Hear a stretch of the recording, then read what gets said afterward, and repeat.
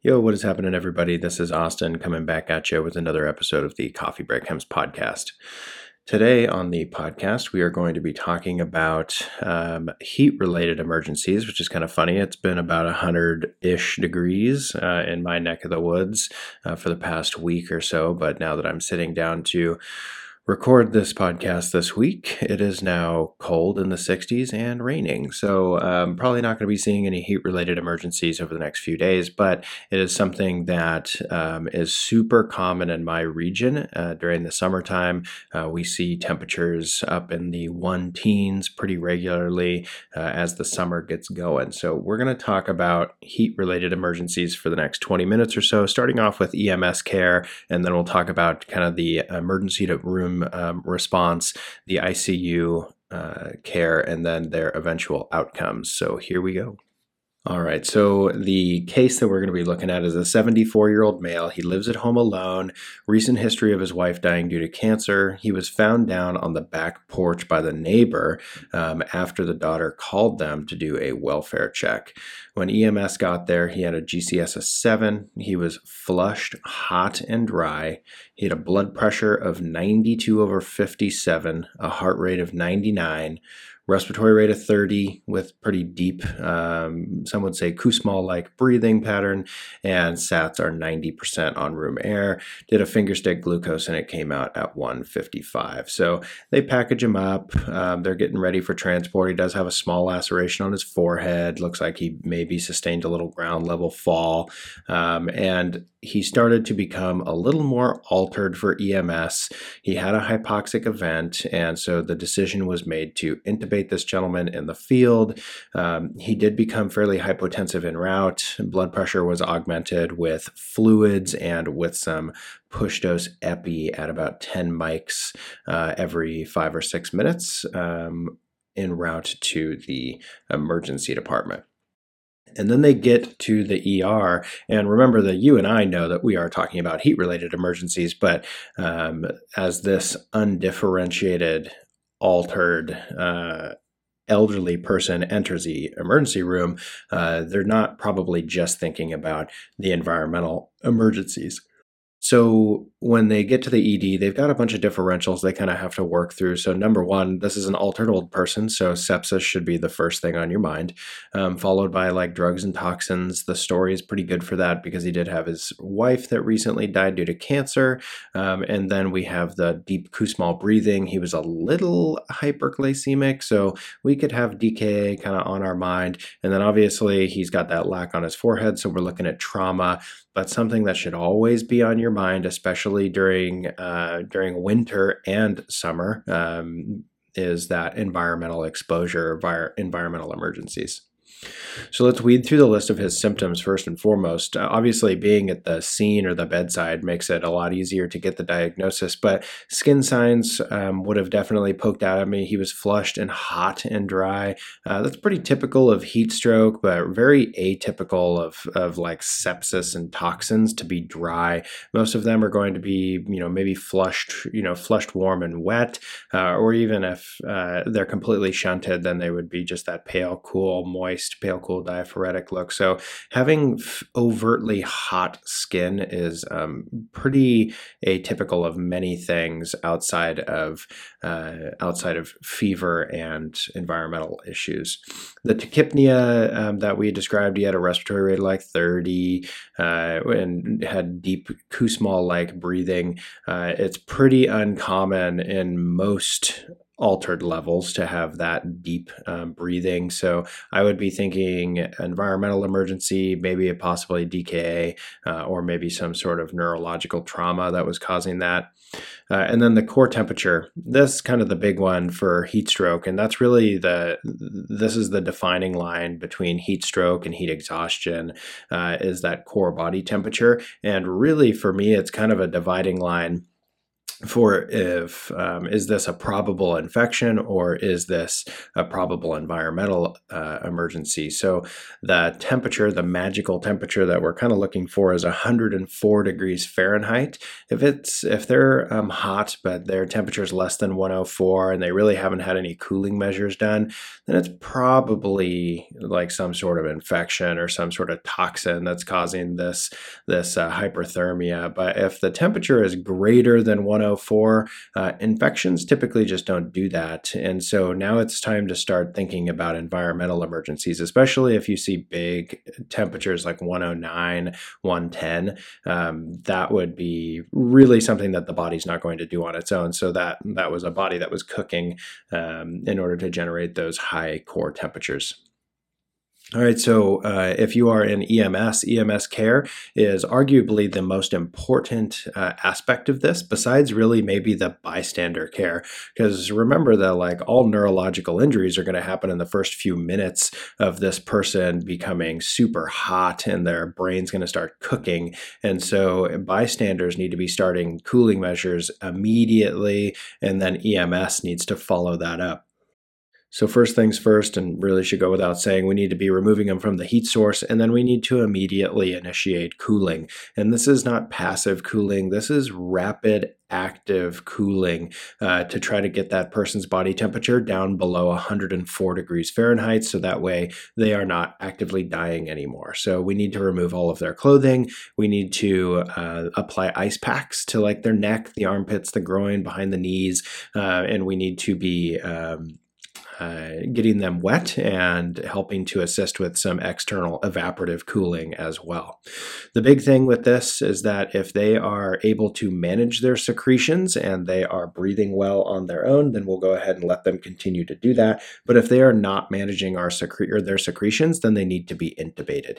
85% of all heat stroke patients are intubated during some course of their care, and there's no reason why that should not be initiated by EMS. And then cardiac monitoring. These people are going to have eventually some pretty jacked up labs like hyperkalemia and hypocalcemia.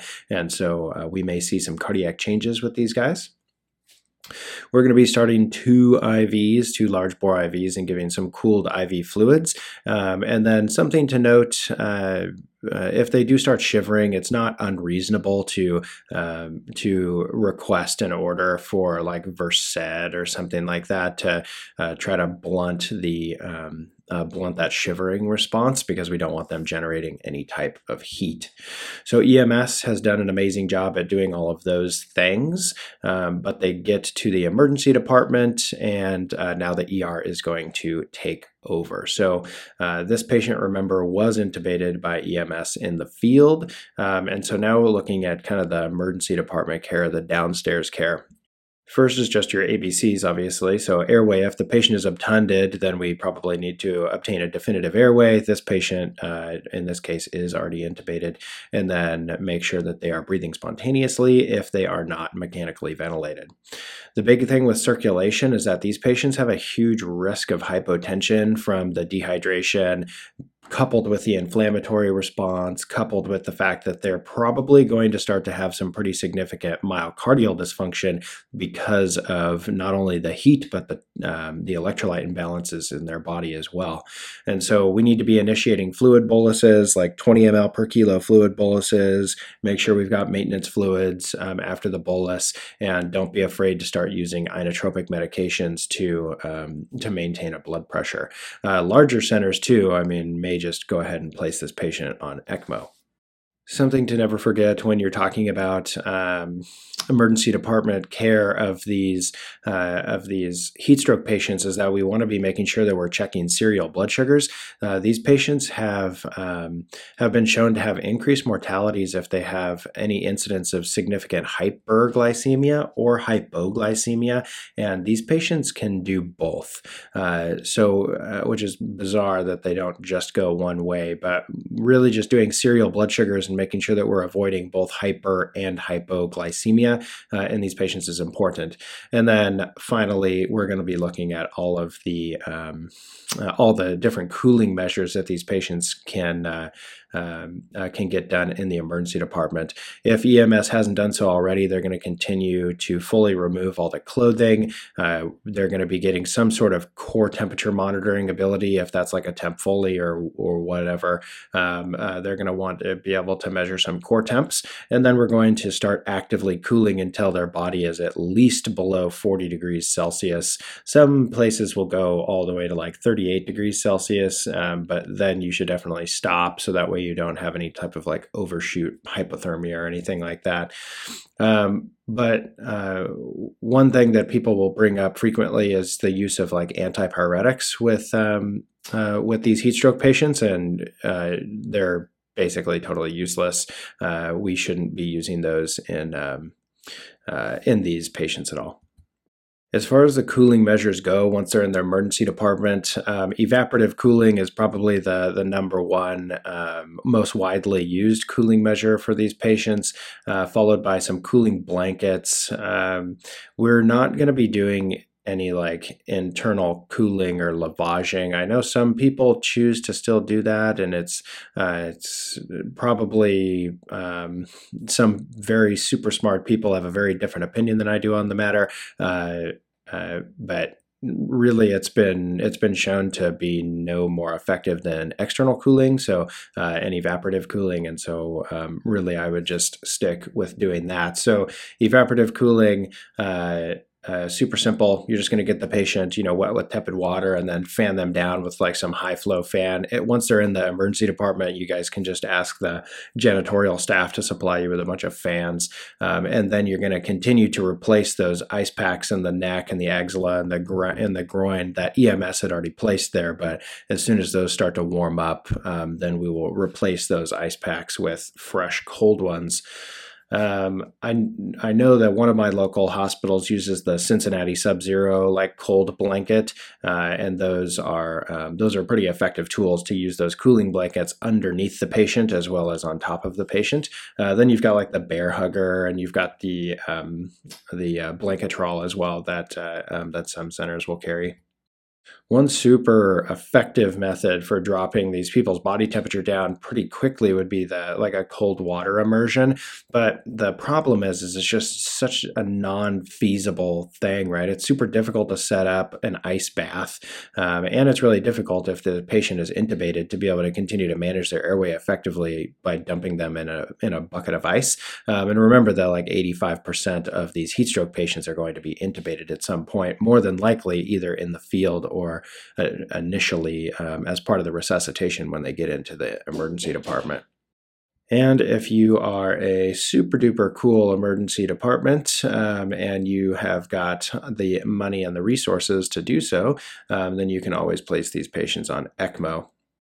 But like I said a few minutes ago, tend to stay away from those like gastric or rectal or bladder lavages just because they're not as effective as evaporative cooling. And I would say that most places probably don't recommend it as a primary treatment anymore. All right, so we've got this 74-year-old male. He was found down by EMS. They intubated him and started good cooling measures. Got to the ER. They went ahead and continued doing some external evaporative cooling. They started giving him some fluids, and he did become progressively more hypotensive until he required a Levophed drip. And now he has been at least plateaued in his resuscitation, and he is going upstairs to the ICU. In the ICU, you are going to have to make sure that this person survives 5 things before they will start to get better and be allowed to start to regain some of their function. So the 5 things that are going to happen to this patient that they are going to need to overcome is his inevitable rhabdo. He will probably go into DIC. He will probably have some measure of renal failure. He will probably have some sort of ARDS, and he may or may not have a cardiogenic shock issue if he does indeed have some sort of myocardial dysfunction already. He is in his 70s and lives in America, so chances are he's probably had an MI at some point.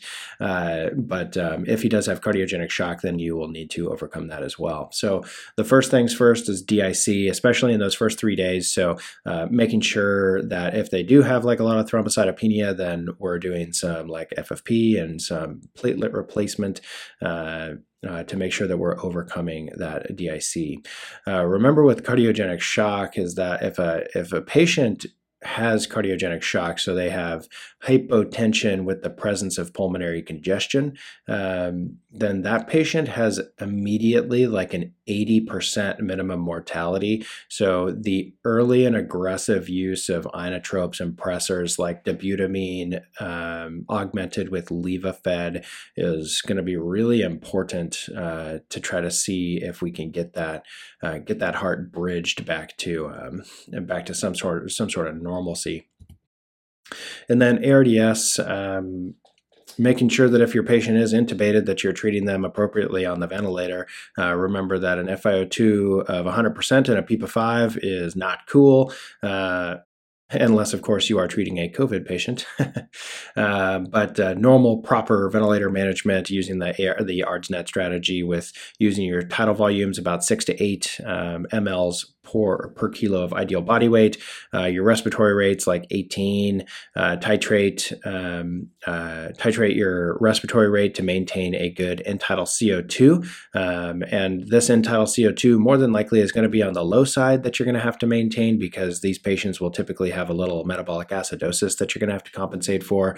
And then your PEEP and FiO2, so lower FiO2s and higher PEEPs. So start off at like 40% FiO2 and 8 of PEEP, and then you're going to be titrating up in tandem to maintain oxygen saturation above 90%. The next thing is rhabdo. They're inevitably going to have rhabdo. Watch their CK levels. Check a myoglobin in the urine. Remember that like not all rhabdo patients have myoglobin present in their urine, but all patients with myoglobin in their urine definitely have rhabdo. So make sure to check your myoglobins. These patients may or may not need to be diuresed after going into some sort of acute renal failure secondary to their rhabdo. So make sure that we are maintaining urine outputs greater than like 2 to 3 mLs per kilo per hour. And you may even have to start thinking about doing like Lasix infusions as well. All right, so if we can overcome those 5 things, that rhabdo, DIC, overcome cardiogenic shock, their renal failure, and their ARDS, then we still don't have a great mortality for these patients. About a 63% mortality rate, up to about 70% 2-year mortality. And the biggest kind of predictors of these outcomes is going to be a high starting core temperature. If your core temperature is above 106 degrees Fahrenheit when they get there, you have a much higher chance of death from this heat stroke. Having a prolonged INR is also a big predictor of mortality, and then having to use vasoactive therapy within 24 hours of admission. So if you do have to have initial pressors to get your blood pressure up in the field or right initially when you're in the ER, but then they're able to titrate those off within 24 hours, then that is a big booster for your mortality. But prolonged need for pressors is obviously an increased or associated with an increase in mortality. And that 63%, let me clarify, is for a non-exertional heat stroke. So there's 2 different types of heat strokes, right? There's an exertional heat stroke and a non-exertional heat stroke. So and those are pretty self-explanatory. The non-exertional heat stroke is like the older person who sustains a ground level fall on their deck and has a heat stroke because he cannot get up. An exertional heat stroke would be somebody who's working outside in the heat all day, exerting themselves, and then they spike a core body temperature above 104 and start to become altered.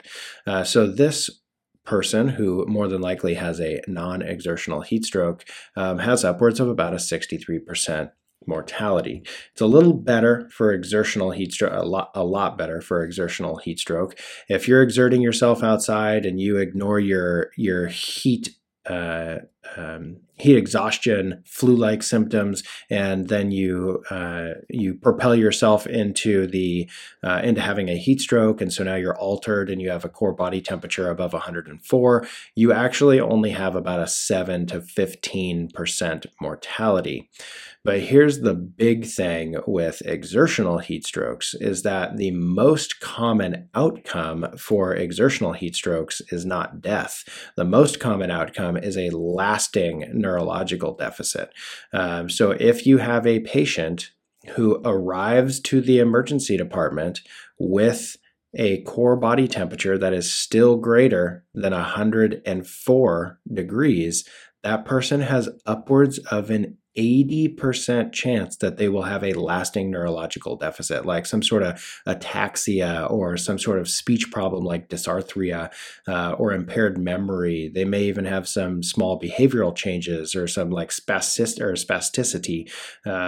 There's so many different neurological symptoms that people can present with, but that's really the main takeaway from this whole thing is that like in the field, you need to be rapidly cooling these patients because by the time they get to the emergency department, whatever neurological damage that they have is done. Like it's lasting because they have now been cooking for 20, 30, 40 minutes and their brain is done. And so we need to be cooling them super duper well in the field.